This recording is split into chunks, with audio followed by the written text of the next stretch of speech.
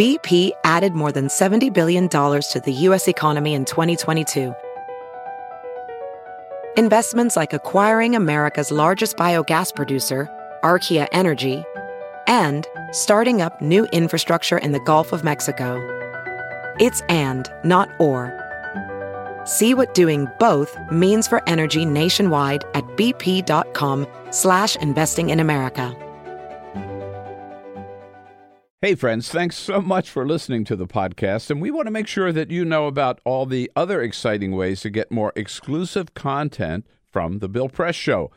We're on Patreon. Did you know that? On Patreon. So you go to Patreon, patreon.com/BP show to get videos that nobody else gets. All we ask is $5 a month, and you get access to daily commentary, and every week we put up a special interview just for our Patreon subscribers. Hey, it's a great way to support progressive media and get your hands on some fun, new, exclusive content. Thanks so much for supporting the show by going to patreon.com/BP show.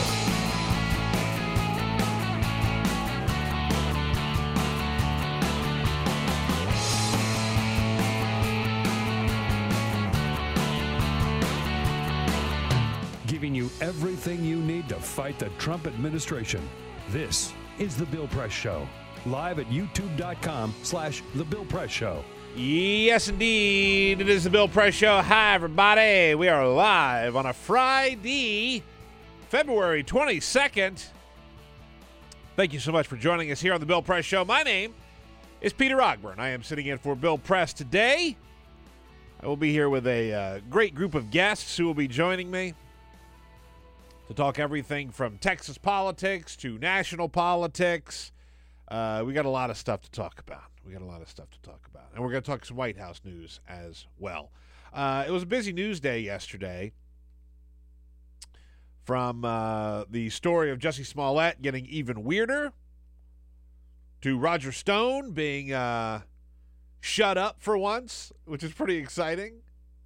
I think it was not yesterday, but the last time I hosted was when Roger Stone got in all that trouble and the FBI raided his house. That was pretty great. I'm going to give you some details on the latest with Roger Stone, which was pretty amazing yesterday. And we got a great group of guests that are going to be joining us. Okay, so let's just jump right into it. Ray Rogers running the board. Good morning, Ray. How you doing? Good morning. I'm doing well. How about you, Peter? I'm okay. McKenna is here as well, along with Cyprian Bolding. I want to talk, first of all, about a story. This actually happened on Wednesday night. I didn't talk about it yesterday because the Duke, North Carolina college basketball game was happening, which is a big deal. And they make a ton of money off of this. By the way, the athletes still don't get paid. Notably make $0. Zero money. Barack Obama was even at the game. Did you see that? He was at the game watching it. So Duke has this player. His name is Zion Williamson. He's the most exciting basketball player in years, right? The guy's amazing. And he left the game because he got hurt 33 seconds into the game. And what had happened was his shoe basically exploded. Did you see this? It's insane. I did. As a non-sports follower, I saw this. The video is crazy because he sort of pivots and his shoe completely falls apart. His Nike shoe completely falls apart. He's wearing a pair of Paul George Nike shoes. Paul George is an NBA basketball player. And this, as you can imagine, is very bad news for Nike, who like the backbone of their business is selling basketball shoes. So like I said, a minute into the game, his shoe fell apart. Zion goes down with a knee sprain injury. In fact, as I mentioned, Barack Obama was sitting courtside, and he saw it happen, and the camera saw Obama mouthing the words, "His shoe broke." And that's exactly what happened. The video is remarkable. Here's the thing, though. Shares for Nike yesterday tumbled as much as 1.7%, and it closed 1.1%. You know how much money that is in Nike money? It has to be billions, right? $1.1 $1 billion. They lost $1 billion in 24 hours. And by the way, somebody pointed out this is not the first time this has happened with Nike shoes. Somebody showed a little montage of like 5 different NBA players where their Nike shoes completely fell apart. I'm like, when you're an NBA player, you get like 15 pairs of shoes a month. And that's for the people that aren't superstars. The superstars get truckloads of shoes. So they can do it. And like 30 seconds into the game, his shoe fell apart. Paul George had to comment on it because it's his name that are on the shoes. He had to comment and say, like, yeah, first of all, I hope he recovers and all of that. But also, I need to have a talk with Nike because the shoes that has his name on them fell apart in one of the most highly anticipated college basketball games of the year. With a former president of the United States watching. All eyes were on that game, and the Nike shoes fell apart. So I hope Zion Williamson can recover. I'm certain that he will, but he got hurt. And it looks like it's because Nike shoes fell apart. We're going to talk not just about that, but a lot of other stuff. So stay tuned here to the Bill Press Show.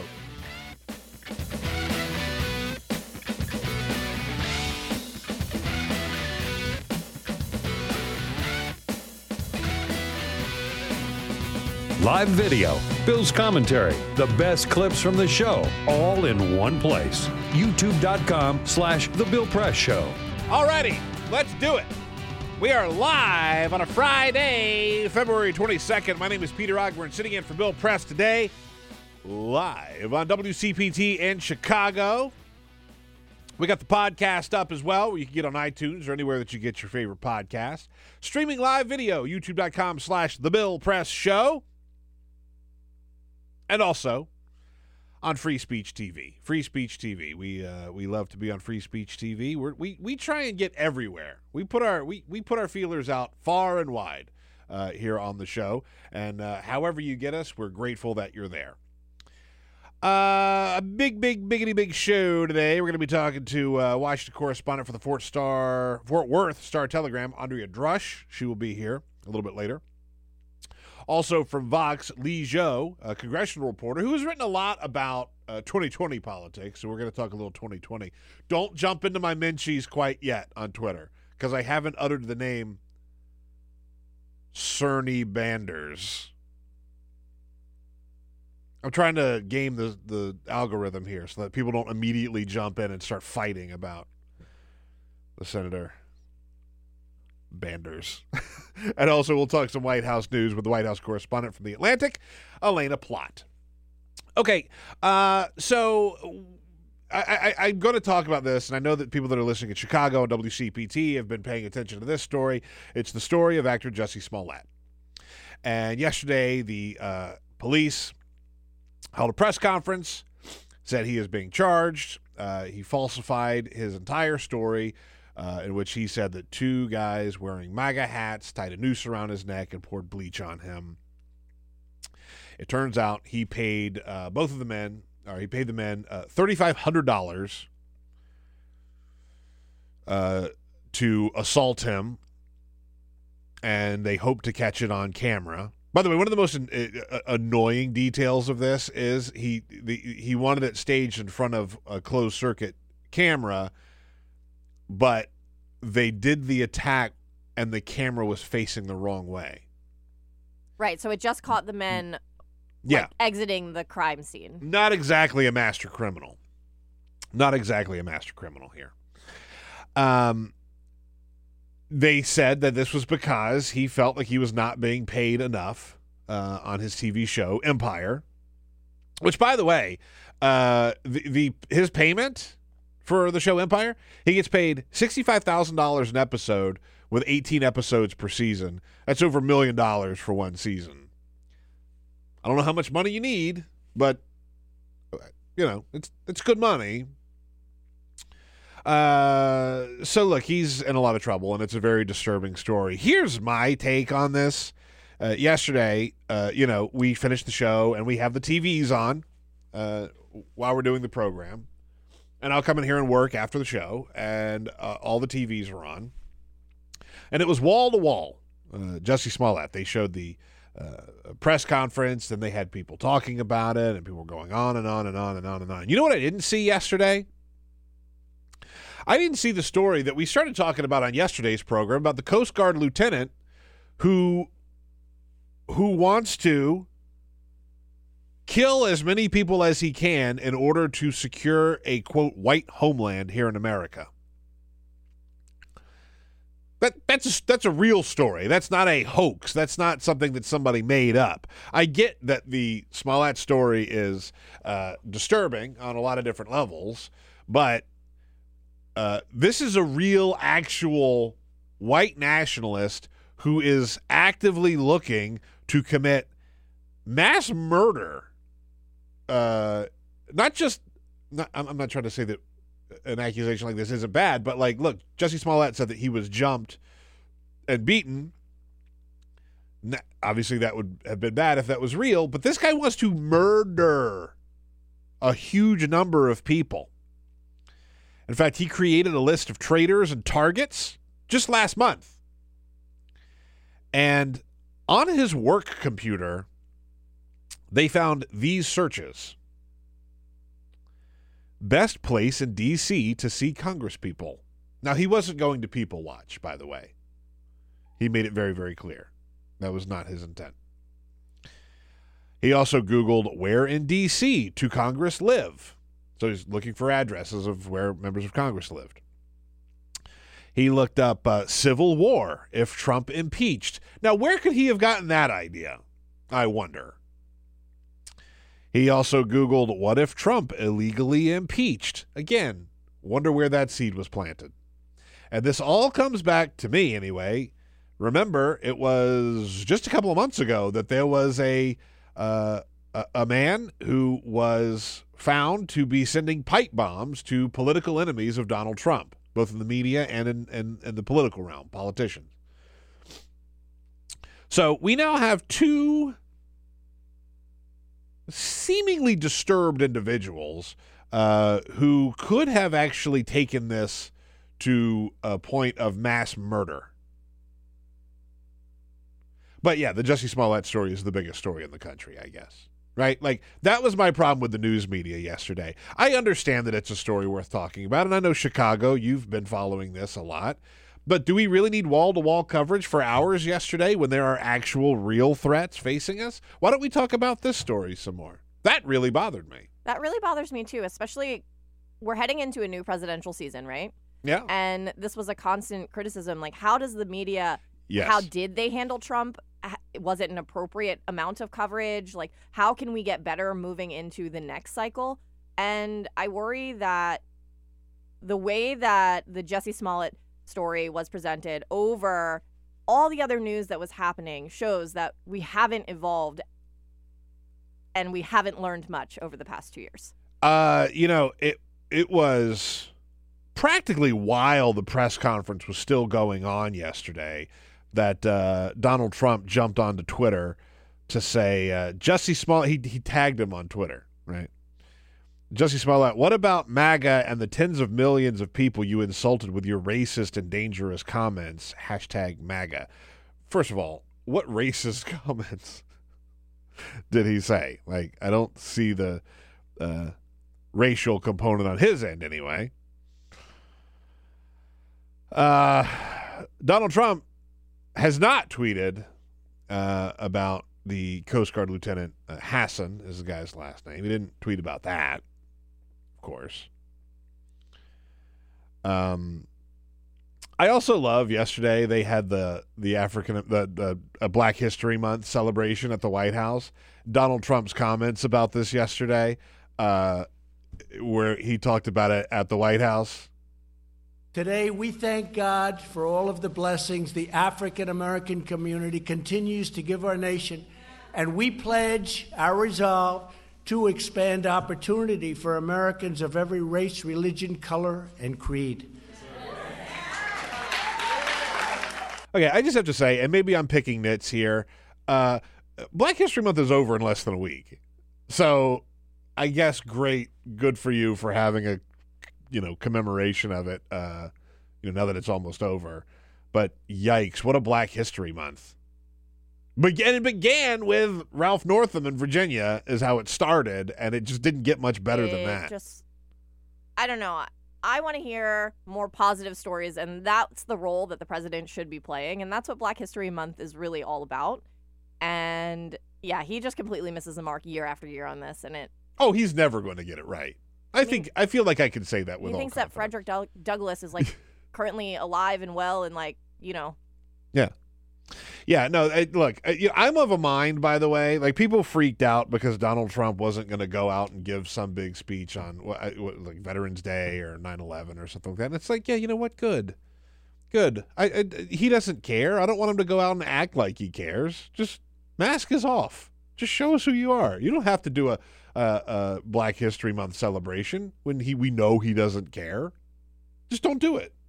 Just be your true self. Live your fully realized life, your fully realized racist life. Also, yesterday, I have to say, it was not yesterday, but the last time that I filled in was the time that Roger Stone's house was busted down so that they could get him and take him to jail. Pizza Friday.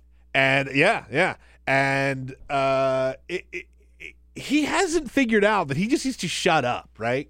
He should just shut up. Just shut up and go away. But he can't. And he's constantly talking about his case. After he was arrested, he was still doing media hits. He was still out there saying things. He did one of the dumbest things that you could possibly do.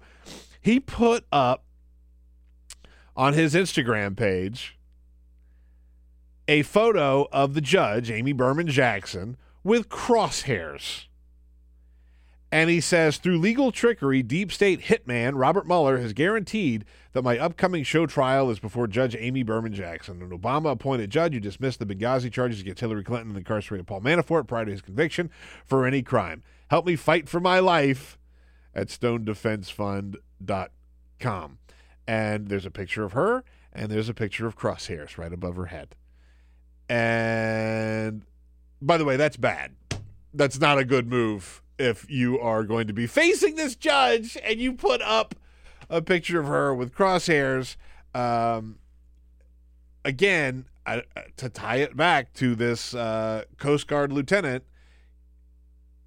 someone like that would see that as a message. Could very easily see that as a message. And... we're not just playing around just to own the libs here, right? Like, we're playing around with people's lives.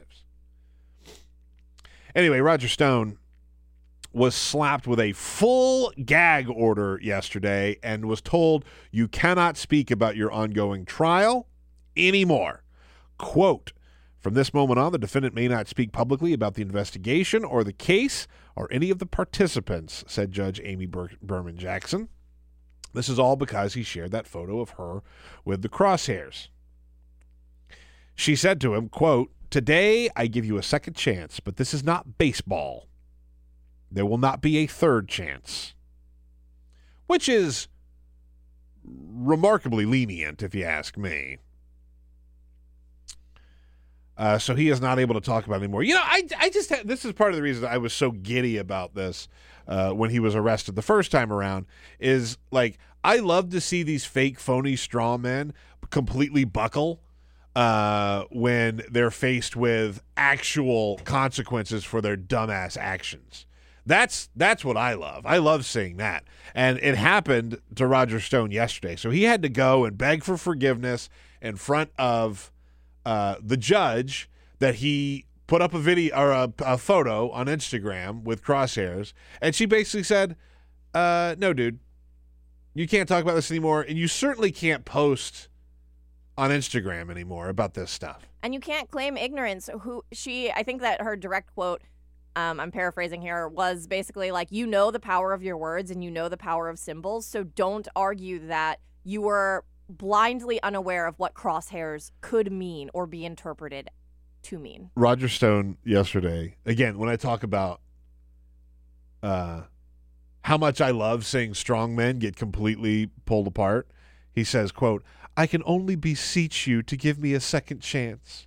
Forgive me the trespass. To her credit, Amy Berman Jackson, the judge, said, "I do not find any of the evolving and contradictory explanations credible." So, screw you, dude. Shut up and go away. I think it's great. I wish she hadn't given him a second chance. Well, look, I wish that as well. But this is pretty great because it's a complete smackdown, like a complete and total smackdown. And look, there's not much that I can get happy and excited about these days. Okay, I'll take this. I will take this. Also, yesterday, we had a great conversation. If you didn't see the show yesterday, it's at youtube.com/The Bill Press Show. And if you'd rather listen to it, it's up in podcast form on iTunes or anywhere that you get your podcasts. We had a great conversation with Simone Pathé from Roll Call, where she talked about the situation in North Carolina. Well, so yesterday, I started getting these breaking news alerts. And my favorite was from Politico. Breaking news, Republican Mark Harris calls for a new election in North Carolina's 9th District.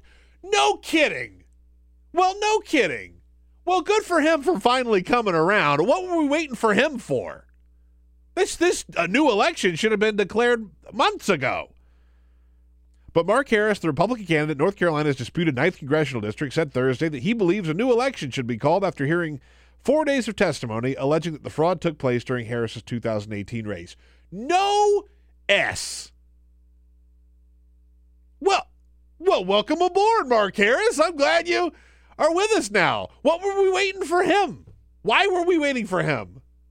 Who cares what he thinks? This guy's a criminal. This guy should go away. What, new election? New election what, for inmate of the month? Go to jail. No, you should not be in this race. And by the way, as we put it out yesterday, this goes back to the primary. So are we going to have a new primary? Are we going to have, and should the people of North Carolina be forced to deal with this and pay for a new election? Why? You're a snake. A complete and total snake. And by the way, Dallas Woodhouse, the chairman of the Republican Party in North Carolina, I talked about this yesterday. He was strutting around with his whiteboard that showed, okay, well, we won by 900-something votes, and these are saying that there are 700 votes in question, so still, we win. We only stole, 700 votes, 1,000 votes, whatever. But we still were in the margin of victory, so we should still win this. What are you talking about? Well, the North Carolina Elections Board ordered a new election in the 9th District of North Carolina. They voted, and they said that a new election is in order. No winner was declared because of fraud.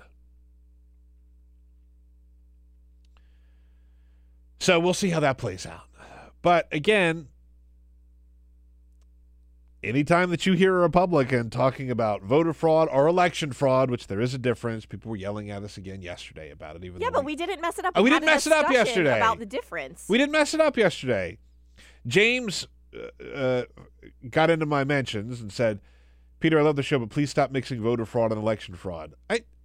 We got it right yesterday, right? No, we definitely got it right. We had a whole discussion about how previously one time Bill misspoke. Yeah, and Carol corrected him. And then he corrected himself, and Simone weighed in, and she gave the difference between the two, and we were very careful not to confuse the two. All right, people, listen harder, okay? That's what we're trying to tell you to do. Just listen harder.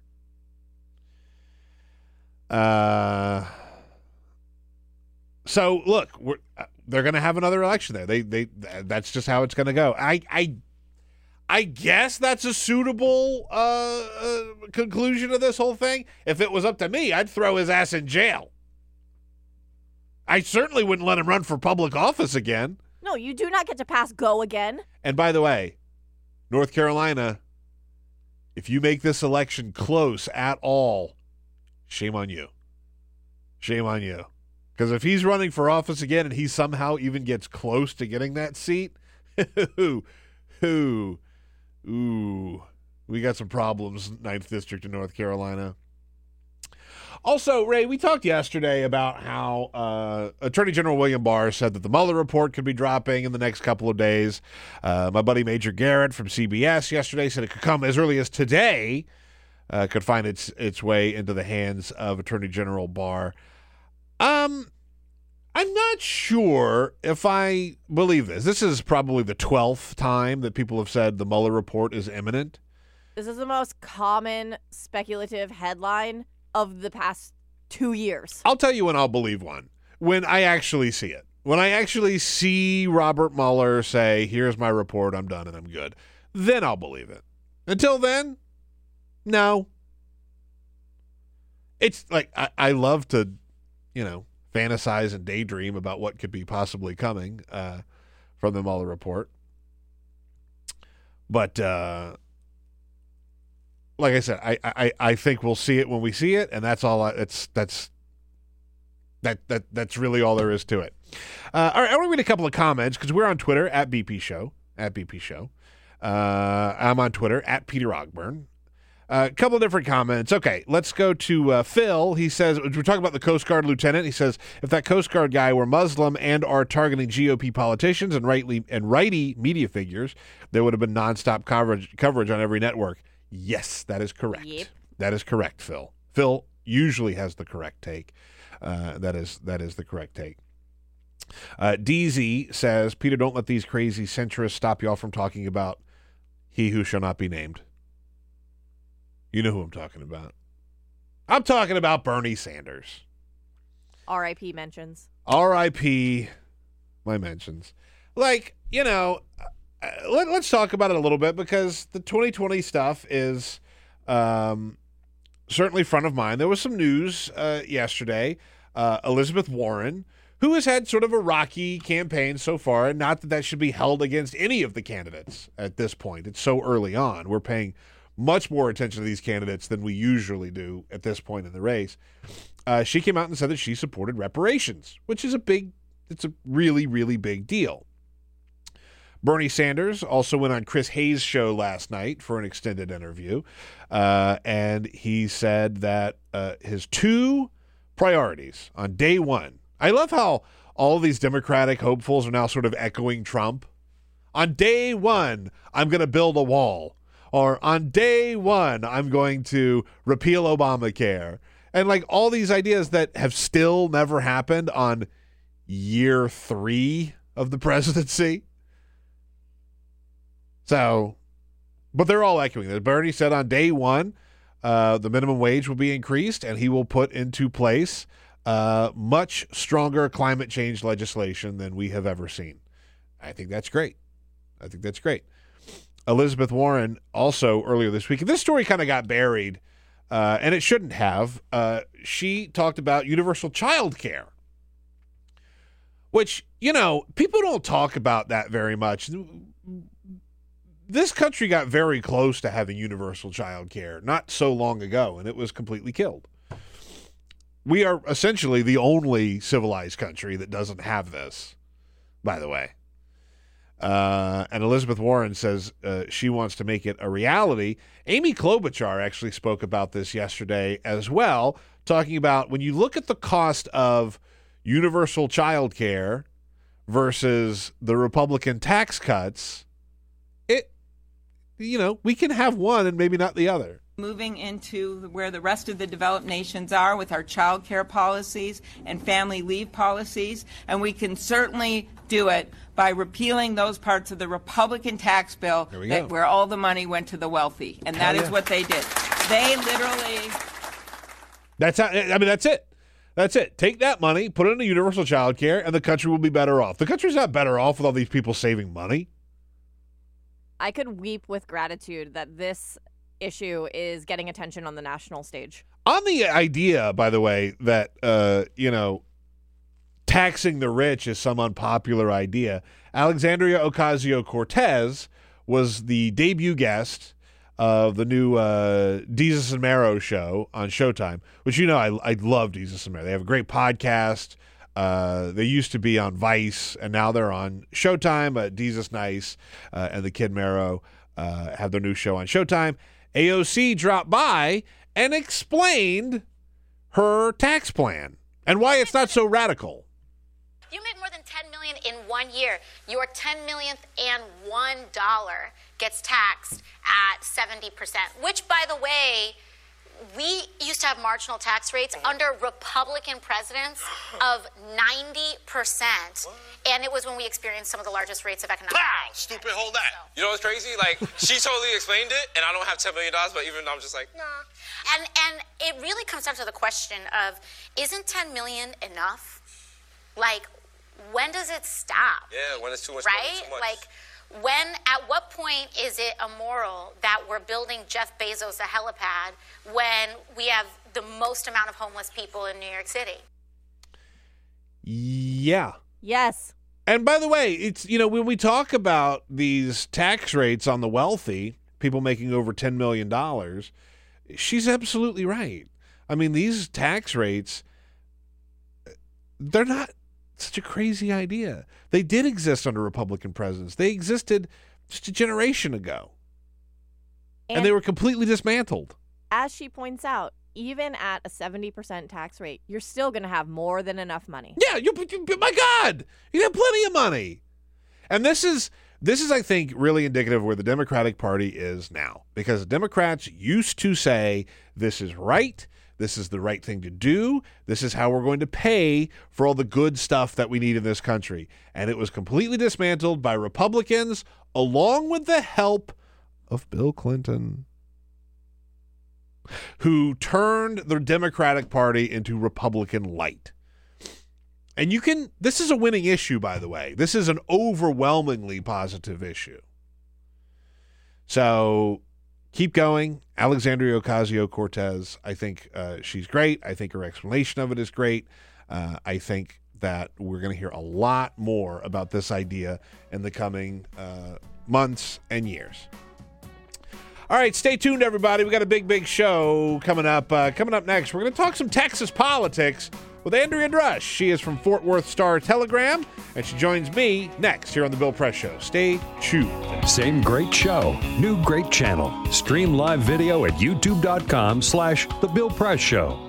It is The Bill Press Show. Thank you, everybody, for tuning in today on this Friday, February 22nd, as we head into the weekend. My name is Peter Ogburn, sitting in for Bill Press today. Remember, we are tweeting at BP Show, please send us comments. Only the nice ones. That's not true. I'll read any good comments, even if they're negative. If they're good comments, I'll read them. I'm joined now by Andrea Drusch. She is Washington correspondent for the Fort Worth Star-Telegram. Andrea, how you doing? Good. I'm a former resident of Texas. I lived in San Antonio. Are you from Texas? Yes. Okay, right on. Corinth, Texas. All right. Where's Corinth? In between Denton and Louisville. I don't know where Denton and Louisville are. I'm sorry. In North Texas. Okay, all right. North Texas. Dallas and Fort Worth. Okay, all right. That's cool. All right, now I get it. I lived in San Antonio for a little while. And Texas politics is it's kind of bonkers. People always talk about Louisiana politics or Chicago politics, but Texas politics is it's a whole thing. Of its own, Agreed. People always talk about Texas being part of the South. Texas is not a southern state. Texas is Texas. It's like Florida. Florida's not part of the South. Florida's Florida. You're saying all the right things. Okay, all right. Just want to make sure. All right, so I want to talk all things Texas politics with you. By the way, Ray, I wanted to ask you about that. I have a love-hate relationship with Gwyneth Paltrow and Goop and all this stuff. Okay. E! News reporting this morning, Gwyneth Paltrow is being sued after she allegedly hit a man so hard that she knocked him out, broke 4 of his ribs, and then skied away. Imagine getting knocked out by Gwyneth Paltrow? This is a lady who runs a site named Goop. Yeah, I don't like the name. I don't hate everything that she does, though. What? I don't hate everything that she does. That's all I'm saying. Okay, how about most NPR things? That they are trying to regulate sunscreen now, which I think is also her, because she's selling sunscreen that is not real sunscreen. A lot of her stuff is fake and phony baloney. A lot of pseudoscience on that site. 100%. I want to be very clear about that. But she does talk about the importance of, I love my Birchbox. And she talks about the importance of skincare and all that stuff. I think it's important. Sure. Some of the beauty tips, okay. I know. But a lot of the health tips are no, they're fake trash, science. Garbage. Fake science. But she's out here throwing hands. She knocked a guy out. I know that I didn't really trust her on a personal level when she used the word conscious uncoupling to describe a divorce. That's no good. That's no good. But man, alive. I'd hate to be the person that gets knocked out by Gwyneth Paltrow. Anyway, let's talk some Texas politics, Andrea. We didn't bring you on to talk about Goop. No, give us your take on Goop. Yeah, 30 more minutes on Goop. All right. Well, I want to first of all talk about Beto O'Rourke because he really did capture something in his Senate race against Ted Cruz. He lost. We talked yesterday about sort of how there are so many people who are failing upwards these days, and Beto O'Rourke seems to be one of them. Falls up, yeah. Yeah, it's like people are really, really, really excited about the possibility of Beto O'Rourke running for president. How did Texans feel about that next move for him? I don't know if I'm qualified to speak for all of Texas on that, but I do think... Wait, what? I thought you were here to talk for all of Texas. No, I'm kidding. But John Cornyn actually said at one point, I think Beto O'Rourke's politics match the rest of the country probably more so than they match Texas. I mean, he almost won in Texas. Yeah. So, which is like a fair point. But having followed him around a little bit, I feel like I get frustrated when I hear people in D.C. really discount him as a presidential candidate because I feel like those people just haven't seen him on the trail. Like, it is kind of incredible to witness. Yeah, it is. Like, I remember seeing a couple of Barack Obama speeches in person. I've never seen Beto O'Rourke speak in person. I've seen some of the clips and that everybody else has seen. But there is something reminiscent about Barack Obama and the way that he speaks and the way that he can communicate. And that's just like on a spoken word level. But you look at like his fundraising and the cult of personality around Beto, it really is different than anything we've ever seen in politics. Yeah, and you have to think the guy just like has some good political instincts. Like, I'm sure that he probably did have some consultants working for him, but at a time when Democrats nationwide were talking about how we couldn't talk about Trump and need to stay on topic and talk about health care, he was the guy out there talking about the NFL protesters and just like really engaged in some of the culture wars that other Democrats didn't want to. And it paid off. That was like the moment in his campaign where his own folks would say things really changed, was after he had that NFL protest moment that was like launched him on national television. And then all of a sudden his events were so crowded with young people of color that like they couldn't hardly move their cars. Yeah. So it's amazing the crowd and again, I keep using this phrase, the cult of personality around him, because I think, like, look, I think he's probably a force for good, but I don't know that a lot of people know exactly what his politics and policies are. You know what I mean? Sure. I mean, he was like he had no problem working with Republicans when he was a Texas congressman, but disqualified for me. No, I'm kidding. Worked a lot with John Cornyn actually on border issues, but it seems like there's a large chunk of the Democratic base that does just want to see the opposite of Trump at all times, and he is that. He's like the living embodiment of the opposite of Trump, just by virtue of being the El Paso congressman who doesn't believe in border walls. Like, he, at every turn, goes the opposite direction of Trump, and that seems to be like what a lot of Democratic voters want to see. So he recently, I think, the thing that got him the most attention was he had his competing rally with Donald Trump. Donald Trump went down to El Paso and held his rally. Beto O'Rourke held one that was at the same time, just a couple blocks away. And, of course, everybody was worried and wondering who's going to get the bigger and better crowd. I think by all accounts, either Beto had a little bit more or it was a virtual tie, right? I couldn't weigh in. Yeah, well, it's like it was sort of all over the place, right? Sure. Nobody had like a definite number, but it was not a blowout, as Trump said. Trump said he had 15,000 people and Beto had 300 people. It wasn't that. Probably not. It wasn't that. I feel like we could say that with all certainty. But with Beto's message, when he talks about, getting rid of the existing fencing and walls and things like that, how does that play in Texas? That's a little complicated because there are a lot of folks along the border who really want border security too. Yeah. I don't know what talking about getting rid of existing border walls in Texas would be like, because even people like Henry Cuellar would talk about, he's a Democrat from a border district, that they... Former guest of the show. Oh, really? Yeah. And he would talk about they worked to like build a levee wall in part of his district that was successful there. So I don't know, maybe it hasn't been walked that back a little bit, that he wouldn't necessarily tear down the walls that already exist in Texas. I think that was maybe a one-off. Yeah, I'm not sure how well that would play in Texas. So when we talk about, the wall and the border wall and Donald Trump talking about everything that's pouring across the border, I'm always curious about sort of the general reception of those type of ideas where it matters the most, which of course would be in Texas.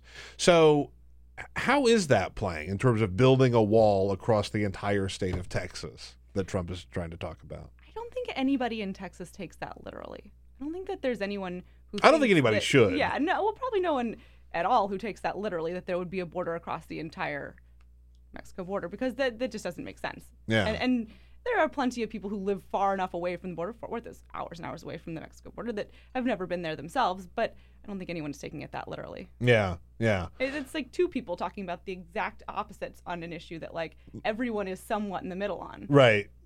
Yeah. I mean, what we said during the second fight to avoid the government shutdown, after the government had shut down, is, we sort of talked about it on air one day, and it's like, there are parts of the border that could be better fortified. Does it mean you build an entire wall across the entire state of Texas? Probably not. We were talking to Michael Burgess the other day about the child detention camps, and like the divide between what is okay to say, there's just no middle ground. He went down there. He was actually asked to go to the Homestead camp by Health and Human Services with a bunch of Democrats. And he had been down to see the crisis in 2014, and his takeaway was, wow, these camps are so much better than they were in 2014. They're offering medical service. They're like giving these, and the Democrats were like, they're prisons, and there's just no middle ground. You're seeing the same exact thing and coming away with just two totally, he said something like, it's like we were on different planets. I'm like, yes. Yeah, that sounds about right. Politics are. Yeah, that sounds about right. That sounds about where we are. So, all right, Beto O'Rourke may or may not run for president. He said he's going to make some sort of announcement by the end of next month, I believe. So maybe he runs, maybe he doesn't. But if he doesn't run for president, he could always run for senator, right? He's already been to every county. Yeah. He could do that again. Yeah, and he would run against John Cornyn. Correct. 2-time NRSC chair, likes politics. I mean, I'll give him this. He's gunning for some big game, right? Like he tried to take down Ted Cruz, and if he goes against John Cornyn, that would be a big deal. Trump yesterday tweeted, Senator John Cornyn has done an outstanding job for the people of Texas. He is strong on crime, the border, the Second Amendment, and loves our military and vets. John has my complete and total endorsement. Make America great again. So he's got the Trump endorsement for whatever that's worth. He asked for it, according to our colleagues or our friends down at the Houston Chronicle. Really? Mm-hmm. So, the curious case of Beto O'Rourke. Will he run for president or will he run for Senate? What's your instinct on that? What do you think he's going to do? God, I have no idea. Has he signaled either way at all? I mean, he's kept it pretty close to the vest. He packed the Willie Nelson concert in Austin. I feel like he's been there, done that on the Senate race once you've been to every county. Yeah, that's right. Yeah, I don't know about this Beto O'Rourke character. I just don't know. I think he's exciting, and I think he's a force for good, but like, pick where you're going to go and then go for it. You know what I mean? Well, he has been away from home for 2 years. He was doing like 3 events a day back in November of 2017. I remember going to see him like the day before Thanksgiving when I was in town visiting family and thinking like, when's this guy going to go home for Thanksgiving? It's still a year out. Right. Okay, so look, Beto O'Rourke, Stacey Abrams, Andrew Gillum, all sort of rising Democratic stars who all lost. And I think a big factor in all of their races that they lost was voter suppression. And you wrote about how Democrats are actually going to address this and face this head on, and it's going to start right in Texas, right? Well, national Democrats are going to try to address it in Texas. In Texas, this is, I was at a rally for the Northeast Tarrant County Tea Party before Election Day in 2018, where they talked about that this is like the deciding part of the election, that this is going to, they need to sign up poll watchers because voter fraud is going to steal the election, and took a victory lap on the idea that they'd really brought it into the mainstream. Yeah. They were like, when we started talking about this, it was like a tinfoil hat thing. Now we've made arrests and we have found voter fraud, including in Tarrant County. They made 4 arrests of women who, it was like people who were going and getting votes from elderly people. And they said, we've brought this into the mainstream. We've exposed voter fraud for what it is. So now we can go after it further. And that was, I mean, you've seen that happen quite expressively in Texas. Yeah. What was curious to me, though, is, after Stacey Abrams lost, she made a point and said, I'm going to concede, but I do not concede that I lost a fair election. This election was rigged. Beto O'Rourke didn't do that. He didn't talk about that at all in Texas. Why? I don't know the answer to that. Is that what people want to hear after a loss? I mean, that's a good point. I'm not sure, but I mean, look, there were multiple reports about some of the suppression in Texas. Sure, and maybe that and it was such a close race too that you have to wonder. I'm sure that is nothing new in Texas, and probably I don't know why he wouldn't address that in his speech, except for perhaps having future ambitions. Yeah. Yeah, it was just curious to me because I think that it's something that he could absolutely have talked about and brought some attention to. Well, counterpoint, do you think that Stacey Abrams made the right move by bringing that up again later in her post-State of the Union address? I do. Yeah, I do. I think that it's a problem that Democrats have to address across the country, and I think she was probably the most visible victim of that. I'm not saying that Beto O'Rourke lost purely because of voter suppression. It was an uphill battle to begin with, right, for him, and I think he ran a really, really good campaign. But even a really, really good campaign for a Democrat in Texas is kind of tough. But ran a close race. I keep thinking about. In maybe August of 2018, we joked about Ted Cruz had a rally in North Texas where he brought up like Beto O'Rourke's ad and put it on the big screen, and it was like, wow. But truly the biggest obstacle in Texas for Republicans was convincing people that he could lose. Yeah. He was right in doing that. And now you see John Cornyn following us and all of these Texans, people who would, I feel like I've been yelled at by Texans Republicans for writing about their races, including that Senate race at times. Now that is not the case at all. People are willing to at least, it's in their interest to convince people that it's going to be a tough race, and also, willing to engage in a way that they weren't before. The first time that this really started to become an issue, this next topic I want to ask you about is Democrats winning Texas as a state in a presidential election was Hillary Clinton. She went to campaign in Texas and notoriously kind of said, I believe we can win in Texas. She didn't. I'm not sure how purple of a state Texas is. Like I said, I lived in Texas, and everything I know about it's a pretty red state. So how is Texas going to play into the 2020 primary and election? Well, it's on Super Tuesday, so it'll be a primary state. I feel like more often our donors are a factor in these races. Sure. Houston and Dallas are the biggest donor hubs for both parties. Houston, I think, is the biggest metro area for Trump's reelection, hence his event in Houston. I don't know how much that had to do with Ted Cruz's reelection or his own personal interest in stopping in Houston. Sure. But I guess it depends on who's at the top of the ticket. Yeah, no, I guess that's a good point. It's such an expensive state. That's the problem. Who has the money to invest in Texas? It's 3 other states. It's 5 other states. Mm. Yeah, I didn't even think of it that way. I mean, that's a really... I mean, to think about the amount of money you would have to paper a state like Texas is astronomical. We asked that question so many times during the Senate race. Like, how, given the Senate map and how close it could be, what would it take for national Democrats to put something into that race? Yeah. And the answer was just like, never. From Texas, people were like, it'll never happen. We'll have to have our own super PAC. We'll have to do it here ourselves. And eventually they did have some investment from Senate Majority PAC in like a shadowy behind-the-scenes way at the end, which was really unusual. Yeah. But again, both sides have such strong donor bases there. I think there's always a desire among donors to hear that people are taking Texas seriously. I think that's what it's really all about. Yeah, that's really what it's all about.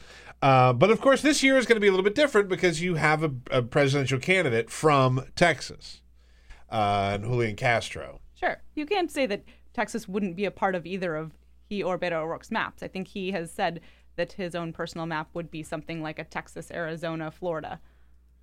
Yeah, okay. Yeah, that makes sense. He announced his presidential run, Julian Castro, in Texas. You know, I lived in Texas when his twin brother stood in for him at that Riverwalk parade, which was amazing. It's still like one of my favorite stories in all of politics because it's like a movie script, but they actually did it.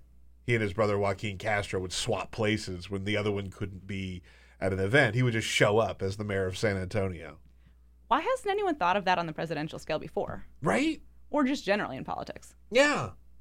I mean, it's brilliant. And they're both political people, right? Sure. So it's not like it would be, completely out of left field for him to make a comment on something political. But some people know the difference between the two. I don't have a twin. Maybe that's offensive to suggest that twins should switch places, but it sounds like a good idea to me. Is that? Yeah, you know what? I didn't think of it that way. That might be some sort of I don't know if they like that. Yeah. Sorry, twins. We've offended twins as well. Remember, by the way, we are on Twitter at BP Show, if you want to get your comments in there. I never really fully believed the whole idea that Texas could be a purple state or a Democratic state, at least in the 2016 election. I never thought that was a real thing. Let me give you my pitch. We talked a lot about, so Fort Worth is Tarrant County. It's the largest urban conservative stronghold in the country, sort of matches the rest of the state demographically and the way it's trending. And actually, we talked about how this was such a bellwether of the state. It flipped blue in 2018. It went for Beto O'Rourke. And it's, yes. I guess that's the bigger trend happening all across Texas is the urban areas are just so blue. And Tarrant County is the holdout among them. Has a Republican governor who's on the ballot this May. But that in itself, is a startling point from 2018. And wasn't it, if memory serves me correctly, wasn't there just like a total upheaval of judges elections in Texas in 2018? Like there were a lot of judges that were just completely thrown out that were considered to be and perceived to be right-wing judges. I think one in Houston by like a 27-year-old. Imagine having that be your judge. Well, Democrats targeted a handful of House races in Texas last year. And then on election night, the ones that came between 3 and 5 points, there were 3 or 4 more that had no outside funding. There was one in North Texas, Kenny Marchand's seat, that was a 3-point race. The woman raised like $100,000. And it's now on the Quick Reports toss-up list. Wow. That wasn't even a target last year. Yeah. I remember a couple of years ago when Wendy Davis was going to be the big progressive movement in Texas, and she fell short, but that might have been like the beginning of something in Texas that could actually see it turn a little more for Democrats. I was having this conversation with someone yesterday. If she and Beto O'Rourke had switched places, would they have had the same outcomes? Like, if it had been him in that year and her in this year, would they have just had the same exact... That's a good question. I don't know. I really don't know. I think, I think that part of the thing that pushes politics so much these days is just hatred is a strong word, but a dislike of Donald Trump and the policies, right? And like Beto O'Rourke, while he's substantive on the issues, it was very clear that he was an anti-Donald Trump candidate, right? And I think that is a very, very powerful force for Democratic politicians. The first part of his campaign was all through rural Texas. And I saw him out in like Graham, Texas, and tiny towns. And his crowd was older white people who were maybe former Democrats who don't really vote anymore, but people who were coming out of the woodworks.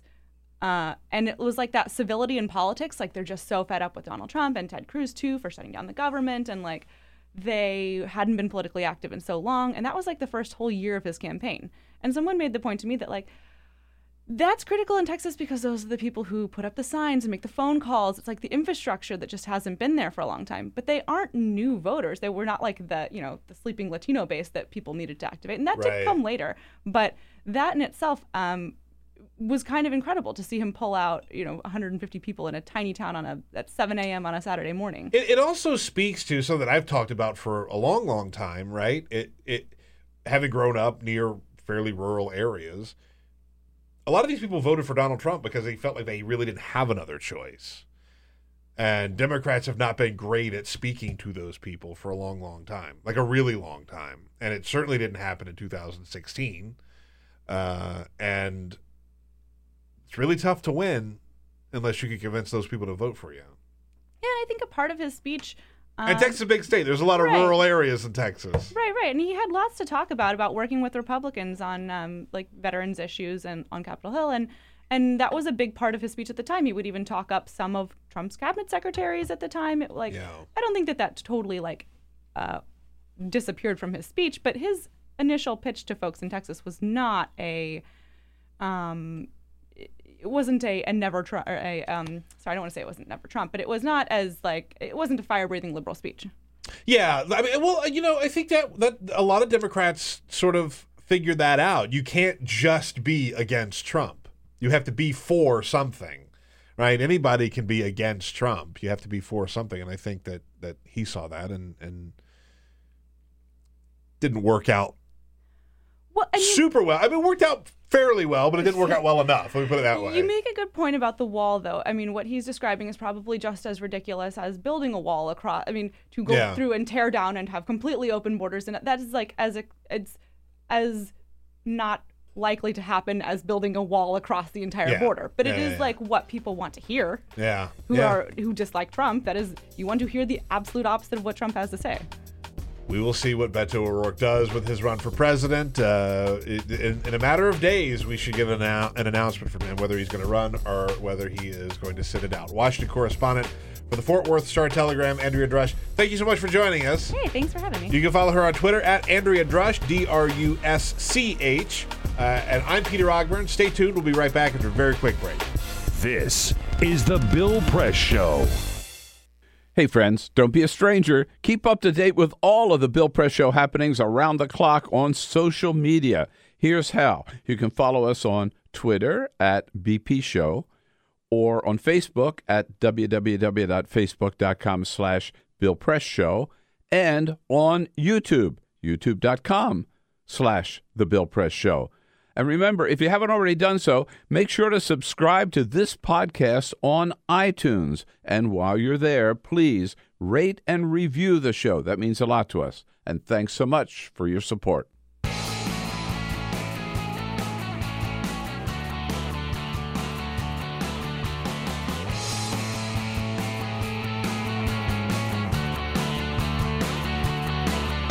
Giving you everything you need to fight the Trump administration. This is The Bill Press Show. Live at youtube.com/The Bill Press Show. It is The Bill Press Show. Thank you for tuning in, everybody. My name is Peter Ogburn, sitting in today as we head into the weekend. 1 hour left. It's going to be a good one, folks. I can feel it. Coming up, we're going to talk to Li Zhou from Vox. She's a congressional reporter, but she's also written a lot about 2020. So if you were waiting to jump into our mentions to yell at us about the 2020 candidates, you're going to get your chance here very soon, I promise. So just get your tweets ready, lined up and ready to go. So we're going to talk to Lee here in just a little while. Ray Rogers running the board. Ray, I have to ask you, what did you have for breakfast this morning? This morning, all I had was a cup of coffee. That's it? That's it. But That's when I get not good. home, That's not good, I always eat when I get home. You know that's not good. You got to eat. You can eat breakfast early on. It kickstarts the metabolism. Yeah, right? right in. It's a thing. Well, there's a new study, a nutritionist. So some people just eat cereal, right? Like my kids are cereal kids, but we don't get the sugary cereals. Those are outlawed, unless we're on vacation. Then we get the sugary cereal. Then obviously it's the only appropriate thing. But we don't do the sugar cereals. But a lot of people eat cereal. A nutritionist came out and said that actually, if you want to eat something healthier than cereal for breakfast, you might as well just eat pizza. Literally, that's what this nutritionist said. Well, our friend Ben from Ben and Jerry's is always like, people scoff when I'm like, eat ice cream for breakfast, but how is that different than eating a bowl of cereal? He's not wrong. He's not wrong. He's not wrong. This nutritionist says that pizza is better for you than cereal to have for breakfast. They say that one slice of pizza has roughly the same amount of calories as a bowl of cereal with whole milk. So the calories, it's neutral. But there's more protein in a slice of pizza, which is good. It keeps you feeling fuller for longer. And there's no sugar crash. You don't have to worry about the crash from all the sugars that you had with your cereal. So he says there are healthier things that you can eat, but if you're going to eat a slice of, or if you're going to eat a bowl of cereal, you might as well just have a slice of pizza. And you know what I say?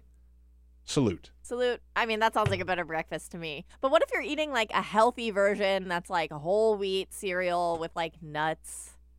It seems like that's more nutrient dense. It probably is. And I'm not saying that this guy is a quack, but don't eat pizza for breakfast. I want to be clear. Like, I think it's an interesting idea, but I'm not advocating that anybody eat pizza for breakfast. But just throwing it out there. You know, the Academy Awards are this weekend. Do you have a pick for Best Picture? I really love Roma. Okay, I have to tell you something. I finally sat down to watch Roma night before last. We haven't talked about this yet, so. No, I just sat down to watch it. I made it about 10 minutes in, and I had to turn it off. But here's the thing. Really? Why? Here, let me finish. I'm into the movie. I think it looks great. I love the director. I love the story. But I feel like to watch that movie, it's going to take a real commitment from me. Like, I'm going to have to lock in. And it was the end of a long day, and I was not prepared to sit down and watch it. It was like... That's fair. Yeah, but I'm going to watch it, and it looks amazing. The direction of that movie, the cinematography, is really, really beautiful. So far, I'm in. I want to watch it, but I couldn't. What's your pick? So I have a hot take, and my favorite movie, what I think is the best picture of the year, is a movie that's not even nominated. The Ballot of Buster Scruggs, which I loved on Netflix. Yeah, you've mentioned it. I have yet to watch it, but it is on my list. It's the Coen brothers. I love the Coen brothers. And it's also just extremely my kind of movie. Of the ones that are nominated, Bohemian Rhapsody, The Favorite, Green Book, Vice, Star is Born, Roma, Black Klansman, and The Black Panther. My favorite out of that is Black Klansman. And I don't love Spike Lee movies typically. This is an excellent movie. Excellent movie. I love Black Panther too, but I don't think it should be in the running for Best Picture. But I loved it. What do I think will win? I think probably Roma will win. But I haven't seen it yet. I think that's about right. Yeah, right? All right. We'll talk about more than just the Oscars coming up here on the Bill Press Show.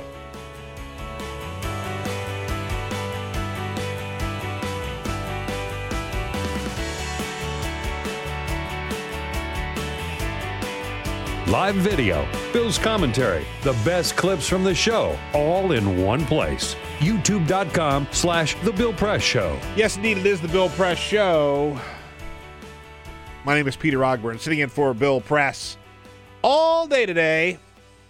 We got 1 hour left. We're going to be joined by Vox's Li Zhou here in just a couple of moments. We'll get her right in as soon as she gets here.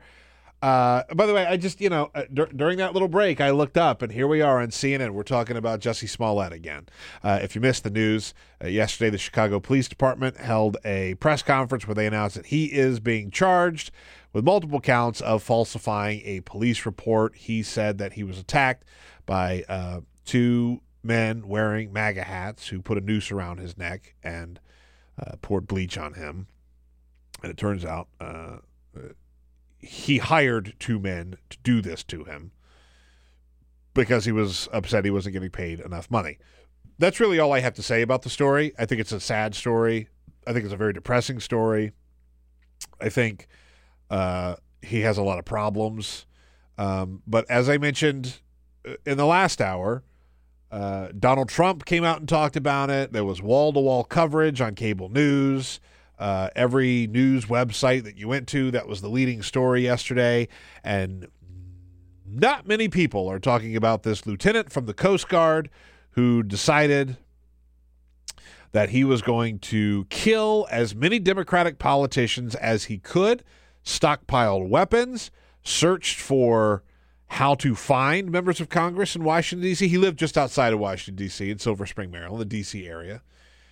and was absolutely preparing himself to go on a killing spree,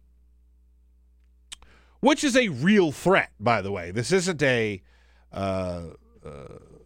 Jussie Smollett type of story that was fabricated. I mean, this guy has been arrested and charged, and the prosecutors have begun making their case against this guy, Mr. Hansen. By the way, before we went to break, Ray, we were talking about our favorite movies of the year because the Oscars are this weekend.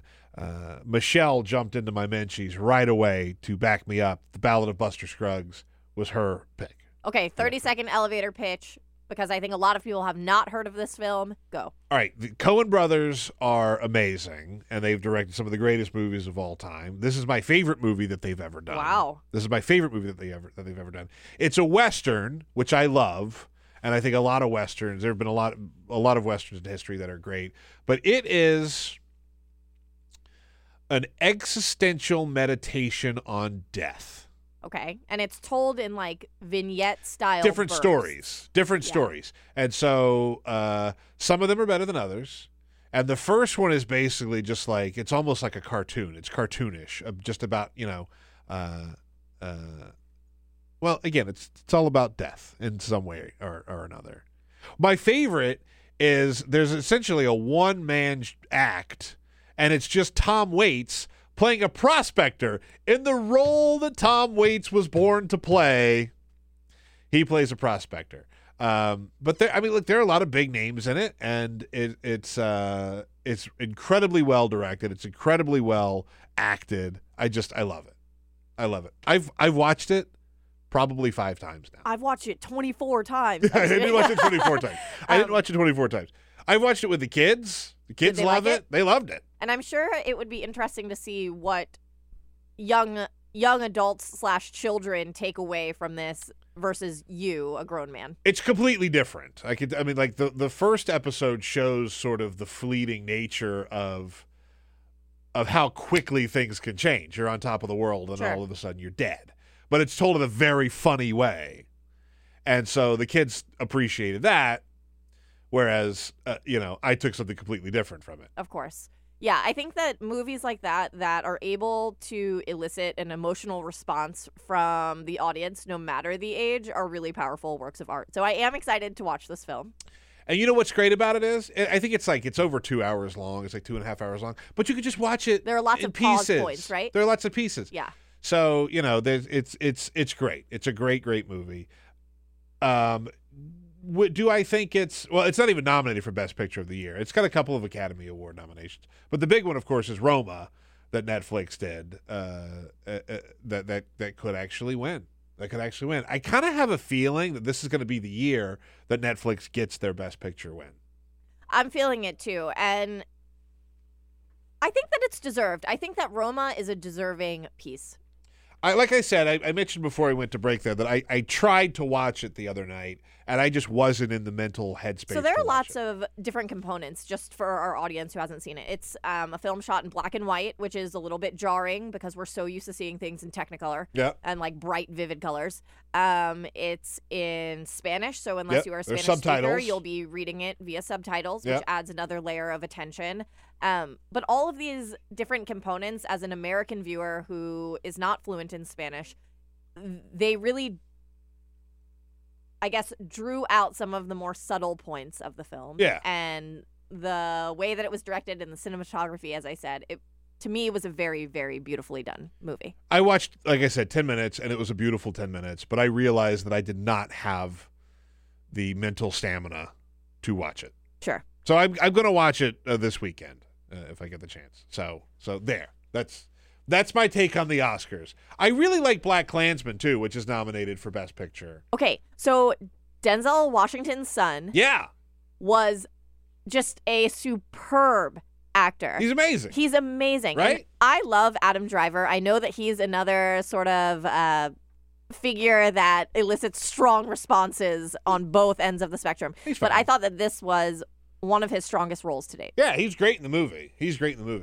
And, it's I would love to see Spike Lee finally win, in the Oscars. So anyway, we'll see what happens. We'll have a full report when we come back on Monday. But for now, we're going to talk some politics.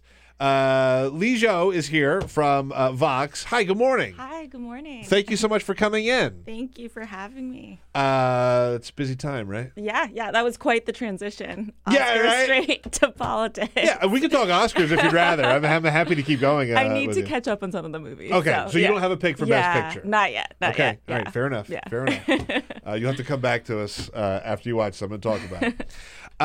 God, there's so much stuff going on. There's so much stuff going on. Yeah. I want to first of all talk a little 2020 with you because you've written about a couple of different candidates. I think probably the one that takes up all the oxygen in the room this week is, of course, Bernard Sanders. Right. Yeah. He's back. He's back. He's Round back. two. And as you point out in your headline this time, he's a front runner. He's no longer going to be the underdog. He's no longer running against the establishment. Yeah. We here on the show had sort of had this sort of back and forth about whether or not Bernie had the juice that he had in 2015 and 2016. Will people still be as excited about Bernie Sanders? Well, you look at his fundraising numbers and you have to say people are still very much excited about Bernie Sanders. So, I never totally bought this idea that it's going to be that much different for Bernie because he's not the only progressive in the race this time around, or the only far left progressive in the race. Right. Because I think he's owned that space for quite some time. So how is this election going to be different for Bernie than the last time around?